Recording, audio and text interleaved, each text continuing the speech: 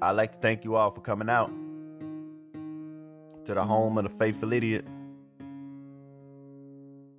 You see, it's just I've been teaching for 3 years, published 2 books while I was in college, and I still struggle with the ideal of success and failure.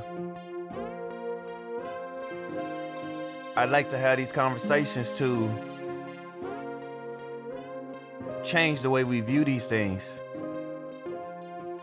in order to create more creativity, productivity, but also more positivity within ourselves.